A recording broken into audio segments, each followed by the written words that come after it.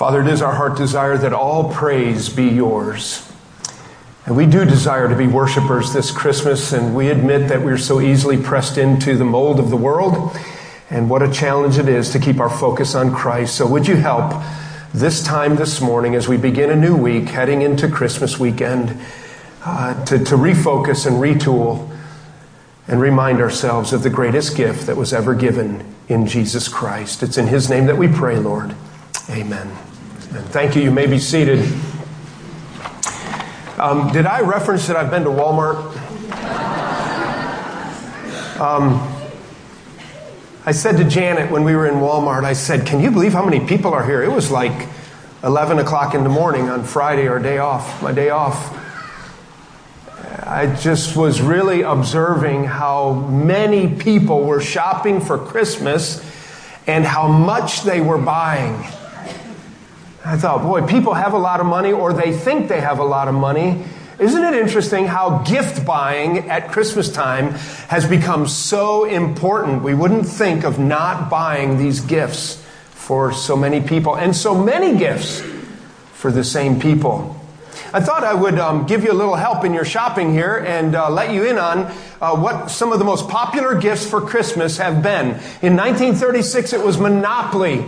1943, technology moving forward, you had the Slinky. I remember playing with those when I was a little boy. I enjoyed those very much. 1952, now I think this is a great gift. It's so old that it's new. 1952, Mr. Potato Head. And I think when it came out, you actually used a real potato and stuck the things on a real potato. And then later they came out with the plastic potato that you would stick all of the different features on. 1975 reminds us how good it is that we're not in the 70s anymore. And an upgrade from a pet rock, maybe. 1977 was a bucket of slime. I mean, what the space age gave us in technology was great. How about 1980, where we had the Rubik's Cube? Never did get into those things, but a lot of people did. And then 1989 was kind of a threshold point, and electronics broke into the gift market. And in 1989, we had the Game Boy. Leaving that for a couple years later was Barney. I don't know if that was a step forward in progress. We decided that playing video games and playing with whatever that is, dolly thing. I never got into Barney either. Sorry if you're into Barney. He's a dinosaur, is he? Okay, cool. Very cool. Yeah. Do you know what I want to do to those inflatable Santas? That would work too. How about the Razor scooter? Get those kids outside to play. But then in 2006, there's no return from electronics. PlayStation hit the market. 2007, the iPod. 2012, the Wii. And this year, do you know what it is? It's Cosmo. The number one anticipated gift to be purchased and given this Christmas in the United States is Cosmo. It's going to cost you about somewhere in the $180 range. Time you get out of the store, you act like you don't know about Cosmo. Well, let me inform you. I had no idea either. It just happened to be on the same website. This is all one website on the most popular gifts of Christmas. So Cosmo is a very small, robotic, I think it's actually a character in a movie. A kid's movie, maybe? It's a take on a character in a movie. But this company, it's not, Caleb? No, I thought maybe it was, but... Okay, yeah, I know it is, that. Don't get ahead of me. It was... So, but it's very little. It's very little, and it's a robot, but the thing that's unique about it is it has personality, and it can respond to you. If you're down, it'll be sad, or it'll cheer you up. And the more you're with it, the more it gets to know you, and it knows what you like and what you don't like, and it responds to voice commands. And it's very little, and I don't know what else you do with it, except maybe like what you do with inflatable Santa Claus or something. I'm not sure, but so. Can you remember being delighted in the greatest Christmas gift you've ever gotten? You probably have some kind of memory. Mine was a toolbox that my dad made for me when I was 7 years old. Still have it, still think about that. Christmas.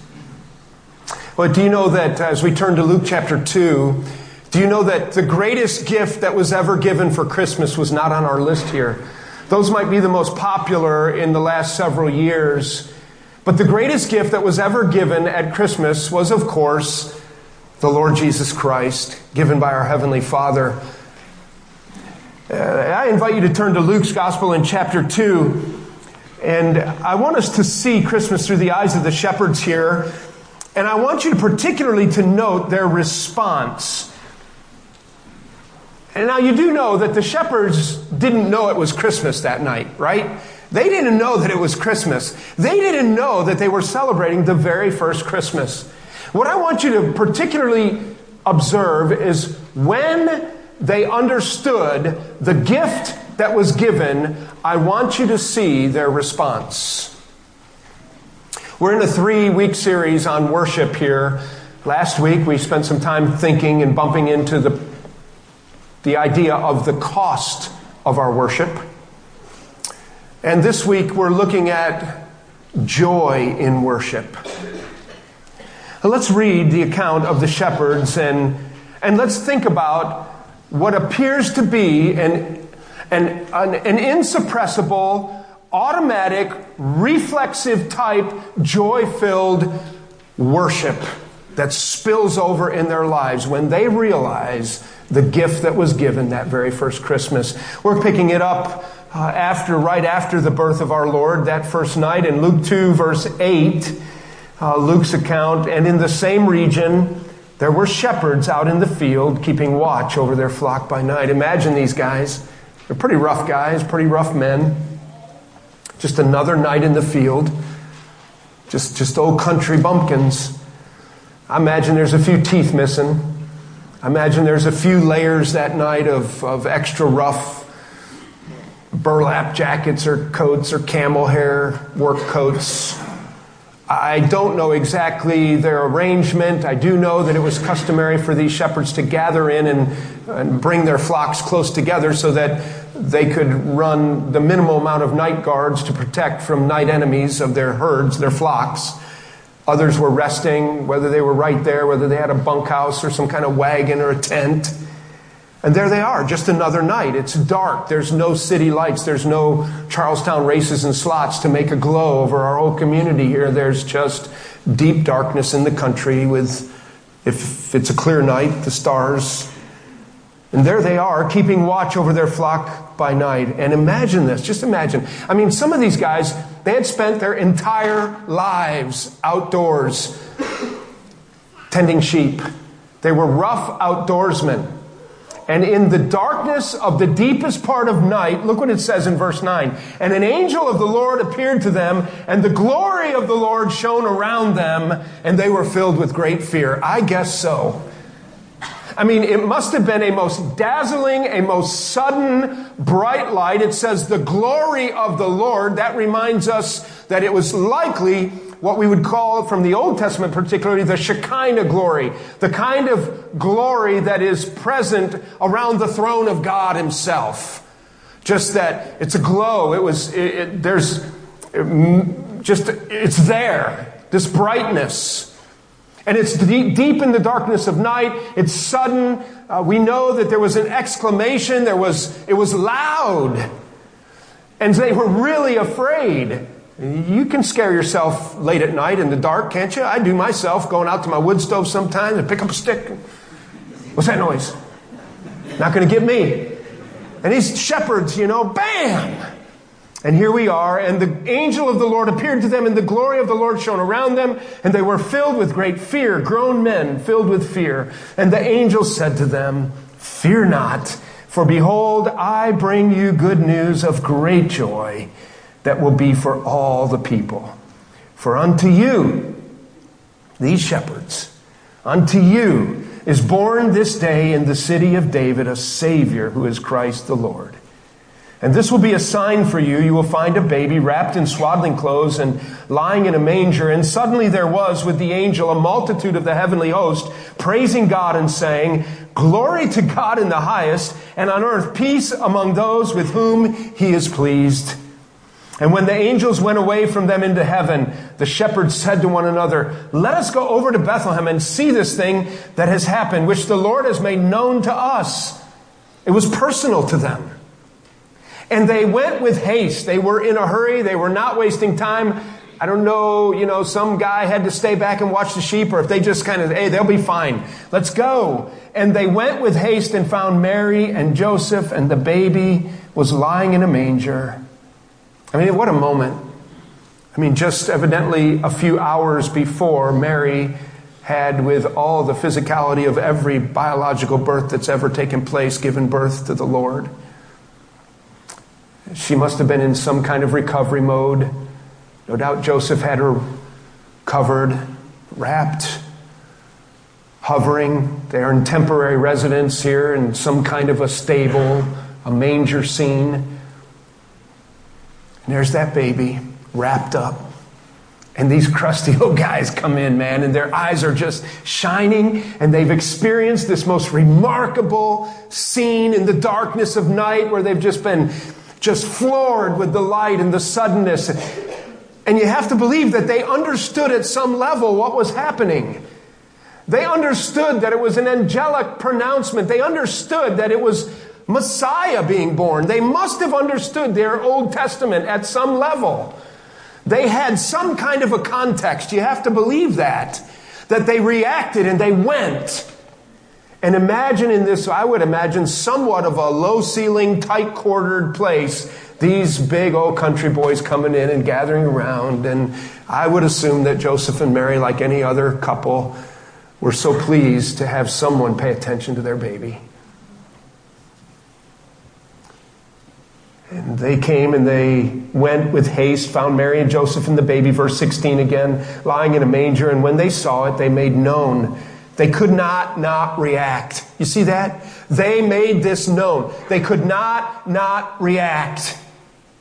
And they made known the saying that had been told them concerning this child. This child. And all who heard it wondered at what the shepherds told them. I take it that they told them that Messiah had been born. But Mary treasured up all these things, pondering them in her heart. What a precious, wonderful person Mary was, huh?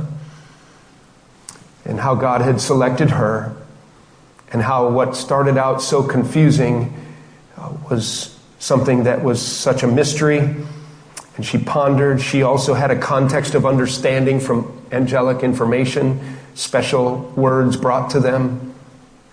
No doubt she and Joseph must have conversed about this. And the shepherds returned then back to their stations, glorifying and praising God for all they had heard and seen as it had been told them. It was at the end of 8 days then when he was circumcised. He was called Jesus, the name given by the angel before he was conceived in the womb. That was the announcement given to Joseph, and you shall call him Jesus. Matthew 1:21, you shall call him Jesus. For why? For he shall save his people from their sin. So the shepherds didn't even know it was Christmas. And they are given, without even realizing it, the most spectacular, amazing gift that has ever been given. And I want you to observe, one thing we have to agree upon, that as the shepherds took in the information, they could not contain themselves. Notice the response as we look at our notes. Clearly, the birth of Christ brought a response of great joy to the shepherds. So why don't we ask ourselves, where are you today on the joy meter? Where are you on the joy meter? Let's just categorize number one as empty. There's probably other descriptive terms we could use. My joy meter is empty. My joy tank is empty. No joy. 1, 2, 3, a little bit, 4 more, 5, 6. All the way to the end, we'll just use the word ecstatic. Just bubbling over with joy. I don't want to minimize in any way the difficulties that you might find yourself in this morning. Your heart might be broken beyond broken. Maybe it's a spouse, maybe it's a child, maybe it's a life circumstance, maybe it's a medical condition, maybe it's a financial strain. Maybe you don't even know how to describe why you're empty. And I don't mean to trivialize the difficulties that life can press in upon us. But can I suggest, with PV's postulate there, that people running low numbers on the joy meter are probably not characterized by worship. People who run low on the joy meter are probably not worshipers. And that doesn't mean that in your brokenness at times you can worship with a worship of tears, a deep-seated confidence that God loves you, that you are being shepherded and cared for by the Holy Spirit, that God is in control of your life circumstances. And you can worship sometimes even in the darkness of night with tears and sobbing. But I'm talking about most of us on an average day as we go about our business, as we live out our lives. I find even in myself and in others, we end up being down in the small number side of the joy meter scale. We're just not characterized by joy.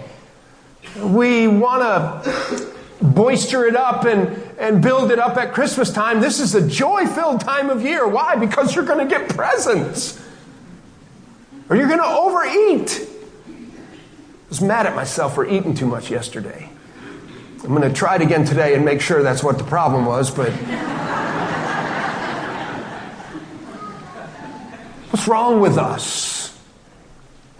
Can I suggest today that there really is no gift on our screens this morning or gift that you can receive this year that is going to bring a lasting joy in your life? But can I suggest that of all people, those who've been with Jesus, those who have had the announcement that Jesus is born, those who have gone and bowed down before Jesus, their joy meter ought to creep up. Don't you agree with me? And that we ought to be people characterized by the spilling over of the heart with joy for the greatest gift, and it's not Mr. Potato Head, that God ever gave. So let's look again, even a little closer at the text. At this announcement, I'm particularly focused on the way the shepherds responded, because they understood what was happening here and what is it that they observed, what is it that they knew, what was in the context of their thinking that should bleed over to us, that we this Christmas would be like the shepherds in response and not be able to not worship. We must worship with joy, or at least let's go up a couple notches on the joy meter, okay? Well, we're looking at the text here, and we know the story so well. There are very few stories in all of the Bible that we know more than this story, that is more familiar. It is so familiar to us. But notice verse 10, and the angel said to them, so that they're told not to be afraid. They're getting their act together. Their hearts must have been racing. They were just like, whew, breathing, whoo. I bring you good news of great joy. Notice, first of all, that this message that the angels bring, which is about the baby that is being born, that this will be for all the people. It is a joy-filled message, and part of the reason it is joy-filled is because it is for all the people. It is not a select gift. It is a universal, worldwide, even gift. You really work hard, don't you, being fair with your kids most of the time. You know, filling the cup of milk the same amount so they don't fight over it. And then at Christmas time, at least trying to figure out spending the same amount of money on them. And if one has a big gift, you got to make sure they know that their little gift was more expensive than that. We were worried about fair. Listen, the most fair gift that was ever given was Jesus Christ by God to the world, because it was to all people, everywhere, all the same. First thing we learn about this announcement from the shepherds and their reaction is that this pronouncement of the angels was a statement of God's love. The birth of Christ was a statement, number one, in our notes, of God's love. And the statement is that people are valuable to God. People are valuable to God. I believe that that's part of the reason that the shepherds were selected to be this elite, upfront, notified group to be able to respond. They evidently had a heart and a mind that was inclined to believe and walk by faith. They must have understood the Old Testament at some level, and they engaged immediately in the joy of the pronouncement of the birth. But even the shepherds themselves, kind of the lower echelon, nobody fancy here, just common good old people. For all people. So let's proof text this statement. I'm saying that the shepherds, hearing from the angels the announcement and pronouncement that unto you, this is good news of great joy, and it is for all people. That's a statement of God's love because God values people. Let's proof text that, okay? So the most familiar, of course, right up there with the familiarity of the Christmas story is the familiarity of John chapter 3. But let's just glance there. Let's do that. I recognize that this time of year in our Christmas services and going into Christmas week here next weekend that it's possible that there's folks here that aren't normally in church, or you don't really know that much about the Bible or what Christmas was really all about. And these verses are so significant, they must not become over familiar with us. John 3, beginning with verse 16. The birth of Christ was a statement of God's love because people are valuable to God. Let's see if that's true here in John 3, verse 16. For God so loved the world. Now, I take that to be people who live north of the Arctic Circle and somewhere on an island down in the Pacific, and those who have the misfortune of living in Maryland or California or South America in the Amazonian jungle. I think that this verse is for all of them, isn't it? In the same way that the angelic announcement to the shepherds proclaimed that it is good news for all people, God loved the world of all people that He gave His only Son. That's Christmas right there, isn't it? That's what the angels were announcing to the shepherds, that whosoever believeth in Him should not perish. That's really good news. I might have to figure out why I'm supposed to perish, but we'll get there. But have everlasting or eternal life, the ESV translates that word. But let's read 17. For God did not send His Son into the world to condemn the world. Okay, so one thing God did not do. He did not send Jesus to find sinners and turn them into a grease spot on the parking lot. God did not come to condemn sinners. There it is, right there. God takes no delight in condemning sinners. For God did not send His Son into the world to condemn the world, but in order that the world of all people everywhere might be saved through Him. Whoever, there's a word. That's a universal word, isn't it? That's a word that reminds us of the angelic pronouncement. And it shall be for all people. Whoever believes in Him is not condemned.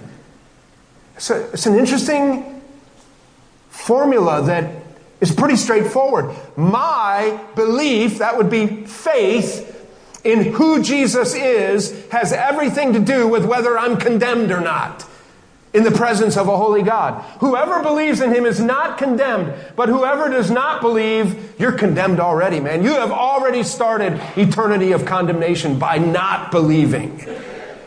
I take it, and it is true, we can proof text it as well, that this belief is a faith in the reality of who God is and who Jesus is and what He's done for us on the cross, in dying for our sin and us acknowledging our sinfulness, that whosoever believeth in Him should not perish, to be condemned. Verse 18, whoever believes in him is not condemned, but whoever does not believe is condemned already because he has not believed in the name of the only Son of God. This is a unique gift. It's a universal gift, but it's a unique gift. The only Son of God. There is no other way. This is an exclusive, designed gift. It's not replicated. You can't replicate it. There's no knockoffs. It is the only way. In fact, let's go to 1 John, and John develops this a little bit more. In 1 John, in the epistle of 1 John, he develops this idea a little bit more. Just like in John 3, the idea of the love of God is really clear. For God so loved the world of sinners, the world of all people. In 1 John, love is also a theme word. It's repeated over and over. And the fact that God loves us like this is the very reason that we're to love one another, he argues. But in 1 John chapter 4, beginning with verse 7, let's take a look here really quickly, and let's look at the theological reality of this Christmas gift. This is the theological reality of this Christmas, kind of a technicality. You know, when you open up some gifts at Christmas time, some of you, not me, but some of you will actually read the manual and figure out how to work it. I'll just figure it out or ask you how to run it. And you got to read the manual, and that's what we're doing right now. We got this gift called Jesus. We're going to open the manual, and we're going to read some of the fine print about what an incredible gift it is. Beloved, let us love one another. Verse 7 of 1 John 4. Beloved, let us love one another, for love is from God, and whoever loves has been born of God and knows God. So my love for God, and ultimately in this book for other people, is one of the identifying characteristics of the reality that I have accepted this gift of God. Anyone, verse 8, who does not love does not know God, because God is love. You can't know God and not love. Doesn't work. Okay? Verse 9. In this, okay, what is this? Let's keep reading. In this, the love of God was made manifest among us. Here's this, that God sent His only Son into the world. That's Christmas, isn't it? In this, that God sent His only Son into the world, that's the definition of this, so that we might live through Him. In this is love, not that we have loved God. Now look at verse 10 very closely. We're getting into the fine print of the explanation of the gift that we've just opened. In this is love, not that we have loved God, but that He loved us and sent His Son to be the propitiation for our sins. And what in the world does that mean? I mean, so even a superficial reading of the passage tells us that the reason God sent Jesus to Bethlehem to be born was to be the propitiation for our sin. That was the purpose that He came. In this, God demonstrated His love, that while we were yet sinners, Christ is sent to be the propitiation for our sins. If you have an NIV here today, it probably, or some other more modern translations, say the atoning sacrifice. The atoning sacrifice. The old theological term translated in the ESV, the NASB, the King James, the propitiation. So let's look at our notes, and let's just remind ourselves of something here. First of all, let's remind ourselves that God is a holy God. And the holiness of God demands penalty for the offenses of all sin. You got that? So God has no ability. There are things that God cannot do. Okay? For example, in John 3:16, where it says God so loved the world, God can't love you any more than He already loves you. He can't give to you any more than He already given you. And one thing God can't do, He can't ignore your sin. He is not capable. It is not in the character of God. It is not in the framework of the existence of God to know about sin, to see sin, to be offended by sin, and to be able to not condemn it. He is so holy and so pure and so perfect, okay, that He cannot not condemn sin. Now, we all have different standards of purity, don't we? So, like, if we're eating in a public restaurant and anything touches the tabletop, Mrs. Marceau will not eat it from then on. But when I was standing in line at this high-end place, saw some 16-year-old kid with a smelly rag wipe that table off, and so I know it's clean. I saw the bucket. I mean, there's a little bit of suds there in that gray matter. I'm not going to waste that French fry. Are you kidding me?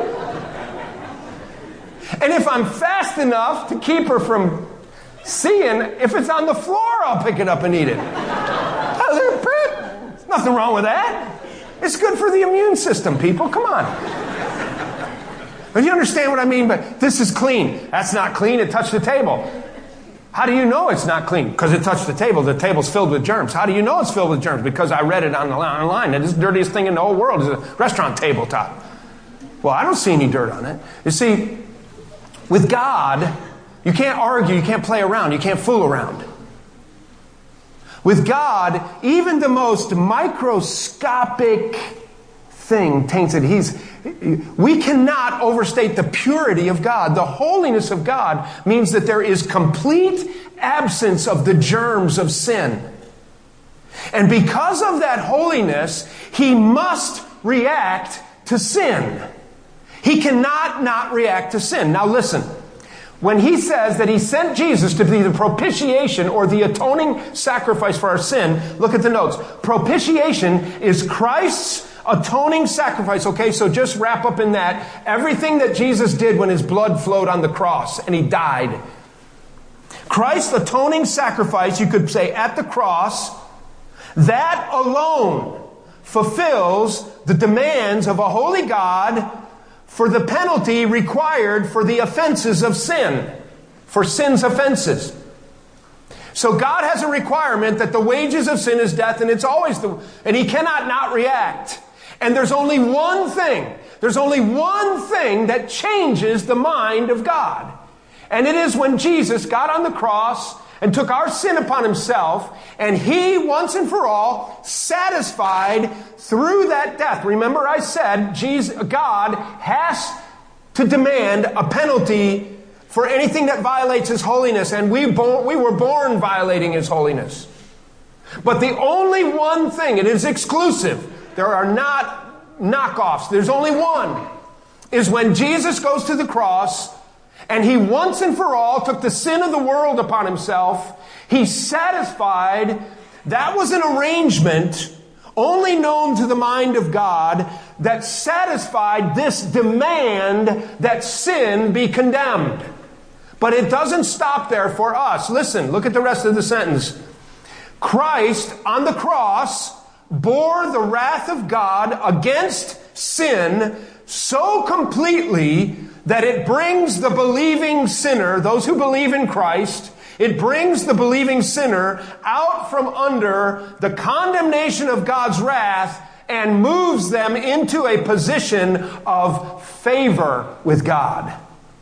So you are in the death chair, the death penalty chair. Christ substitutes in and becomes the propitiation for our sin. The only one who could satisfy with this atoning sacrifice the righteous demand of a holy God that sin be judged. Jesus took it upon Himself. He took and suffered the wrath of a holy God. God judged God for our sin. And so then, not only that, but when we believe in Christ and accept this greatest gift that was ever given, we're moved out of the chair of condemnation and we are seated in the chair of favor. And that's another whole study. I mean, the chair of favor means you've been adopted into His family. It means that you are joint heirs with Jesus. You know, dirty, rotten, dirty dog sinner over here. And some of us are, aren't we? All of us. Some of us have just acted on it more than others. And we're now in the seat of favor, all because God values people. And when He announced to the shepherds that this will be for all people, it was nothing other than a statement of God's love for the world. And He became the propitiation for our sin. Are you creeping up on the joy meter at all? Do you see how a bucket of slime for Christmas doesn't really get it? You can read Titus chapter 3. There's more textual evidence that it is out of love that God did all of this. You say, why would God do this? The only right answer is He loves us. He values people. It's a statement of God's love. That's the only explanation we have. Number two, this announcement and pronouncement of the shepherds was a statement of God's grace because sinners are salvageable. Not only is it a statement of His love, but it's a statement of His grace. Look at verse 11. We're back in Luke 2. We left off in 1 John 4. We're going back to Luke 2. And notice verse 11. Look what it says. Not only was this a pronouncement for all people, but notice in verse 11 that brings great joy, the end of verse 10, for all people. For unto you is born this day in the city of David. Notice who it is. Who's born there? A Savior. The one who saves. God is providing the agent of rescue. You don't deserve it. You can't muster it up on your own. You can't manipulate the circumstances. You are on your own and you are under condemnation by a holy God until God Himself, out of His love, shows grace to you. What is grace? Grace is receiving from God that which we do not deserve. It's receiving from God that which I do not deserve. I really probably deserve, no doubt about it, I deserve to pay the penalty for my own sin. Do the crime, do the time. And God interrupts the formula. And that's called grace. I deal with people all the time who are stuck in their sin. Now, I can relate. I do battle with sin every day. They sit across their desk from me and they're looking at me, asking me to help them figure out how to get out from underneath their sin. That's not an easy task, because in our flesh we're driven. There's so many circumstances, so many things. But stop and think for a minute. When you come to see the pastor, when you come to see me about your sin, how bad is your sin at that point? Nobody wants to tell the pastor how bad they are. Nobody wants to tell the pastor where they were Saturday night. It's like, everybody wants Pastor Van to be their buddy, right? Say yes. Yeah, we're buds. So when people come to see me, when the wheels have come off, man. Or when their wife tells them, you go see Pastor Van or I'm out of here. And they don't want out of here. They want to be there with their wife. And so I'm pretty used to it. I recognized a long time ago that by the time people come to see me, sin has really been at work a long time. And so I have some pretty simple answers. A, run to the cross. B, revel in His grace. You can't fix that. You can't fix how stupid you are. You can't fix how bad sin is rotting and decaying your home and your marriage and your family. But when you go to the cross, that's where we can get right with a holy God this Christmas. And that's where the blood of Christ cleanses us from, you fill in the blank. The blood of Christ cleanses us from all sin. That's why I have the answers for people. You want me to fix your life? Come see me, I'll fix it. The blood of Christ cleanses us from all sin. I don't mean to make light or trite. Retraining ourselves to walk in godliness is often a brutal trail. But this is grace. It's a grace system. It's when God will give me what I don't deserve. I don't deserve a new chance. I don't deserve the forgiveness of sin. I don't deserve to suffer the consequences of my own stupidity and sinfulness. God is taking that away. 1 Timothy 1:5 says, this saying is trustworthy and deserving of full acceptance. Will you fully accept this saying? Paul says that Christ Jesus came into the world to save sinners. Do you believe that? Do you believe that? He came into the world to save sinners. So when the shepherds received the announcement, the whole point was, I'm here, sinners. That's why they went away with joy and rejoicing.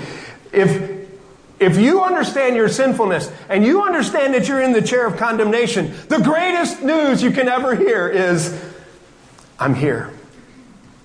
And I can give you life where there's death. I can give you favor where there was condemnation. That's why he came. We'll not take time to look at it here, but in Luke chapter 8, let me remind you of a story. It has to be my favorite story in the whole New Testament. At least in the top 50 of my favorite stories in the whole New Testament. It's in Mark 5.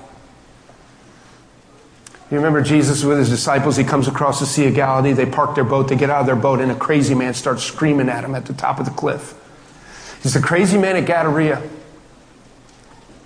He's so crazy that Matthew's account and Mark's account say that he took stones and he cut himself all the time. Luke 8 says he never even wore clothes. He was this grotesque, wild, naked, bleeding, crazy man who lived in the tombs at the top of that cliff. The demons are in him. He's demon-possessed. His life is beyond broken. And what does Jesus do? Pick up some stones, boys. Take him out.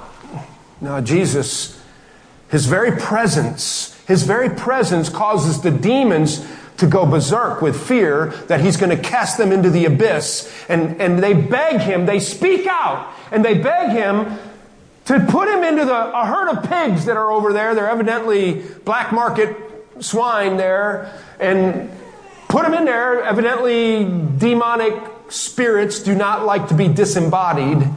So they beg to be put in the animals. Jesus allows them to go. They run off a cliff and drown. Jesus deals with the man, and the passage ends with one of the greatest scenes in all of the New Testament. And it says, the man whose life was totally broken, the man who was beyond human repair, the man who had been consumed by Satan and sin, it says, and he was sitting there, clothed and in his right mind. That's what this gift does. This gift gives you your right mind in the presence of a holy God. That's grace. Now, I see some people, I don't know everybody in this room, but I know a couple of you used to be out of your mind. You used to be crazy out of your mind with sin.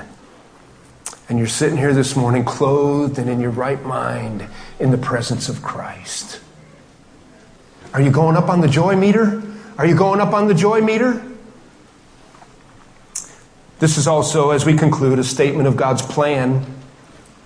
The whole thing presents a picture of the shepherds running to find Jesus, and indeed they do. And notice what it says in verses 15 and 16 back in Luke 2. It says, let us go over to Bethlehem. Let's see this thing that has happened, which the Lord has made known to us. And they went with haste, and they found Mary and Joseph and the baby lying in a manger. Notice what it says. I put it in their notes. They went and they found. This is a statement of God's plan, isn't it? That he can be found. It's a statement of God's plan. Jesus is findable. Jesus is findable. I had a C- in grammar. Don't worry about it. John 1:12 says, but to all who did receive him, who believed in his name, listen to this. Listen to me. He gave the right. He gave the right to become a son of God. We really don't like that. Because I guarantee all of us can name people that we've just soon seen cast into hell and burn forever. There's people in this room that could name the people that they would kick in the rear end and launch them into hell if they could. But I'm telling you, because of the gift, they have the right. They have the right, just like you have the right to become a child of God. He can be found. They heard the news, they reacted, they went to find him, and they found him. Have you found Jesus this Christmas? He's findable. I don't know if you're getting Cosmo or Monopoly or Mr. Potato Head for Christmas. I really don't care. The number one thing is, if you don't recognize that Jesus is the greatest gift that ever came on the first Christmas when they didn't even know it was Christmas, you're missing the whole point of Christmas. And so will you stand and bow your head with me, please? Ultimately, verse 20, our point in the text is that you cannot know this and not bubble over with joy. And there needs to be joy in our worship this Christmas because of the significance of this gift. With our heads bowed as we prepare to pray, can I remind you that accepting this gift from God in Christ is as easy as A, B, C. A, admit that you're a sinner. That's where it starts. I'm broken, man. I admit that I'm a sinner. I have offended a holy God to the degree that there's nothing I can do about it, but Christ came to be the propitiation, to move me from condemnation to favor. A, admit that you're that sinner. B, believe that God loves you enough that Jesus came to die for your sin. And C, call upon the name of the Lord and be saved today. Call upon His name. Whosoever will call upon the name of the Lord will be saved, the Bible tells us. Admit your sin. Believe that God sent Jesus to be the propitiation for your sin. Call upon Him for salvation. That's something you have to do. I can't do it for you. You would say something like this: oh God, I recognize that I am a sinner. I believe that Jesus died on the cross for my sin, and I'm asking you, I'm calling upon you to save me today from my sin. And you will have great joy in knowing that you have everlasting life through Christ in heaven with God as His child. And you know what? We've only scratched the surface about understanding our salvation. So, Father, you know our hearts and our minds, and we just pray this Christmas that we would be careful about being pressed so completely into the world's mode that our joy meter and our joy tank is empty because we're so stressed out about the gifts and the wrappings and whatever. Would you help us to find that stability, some kind of equilibrium in our lives where the joy of knowing you spills over into meaningful worship this Christmas? That's our prayer in Jesus' name. Amen.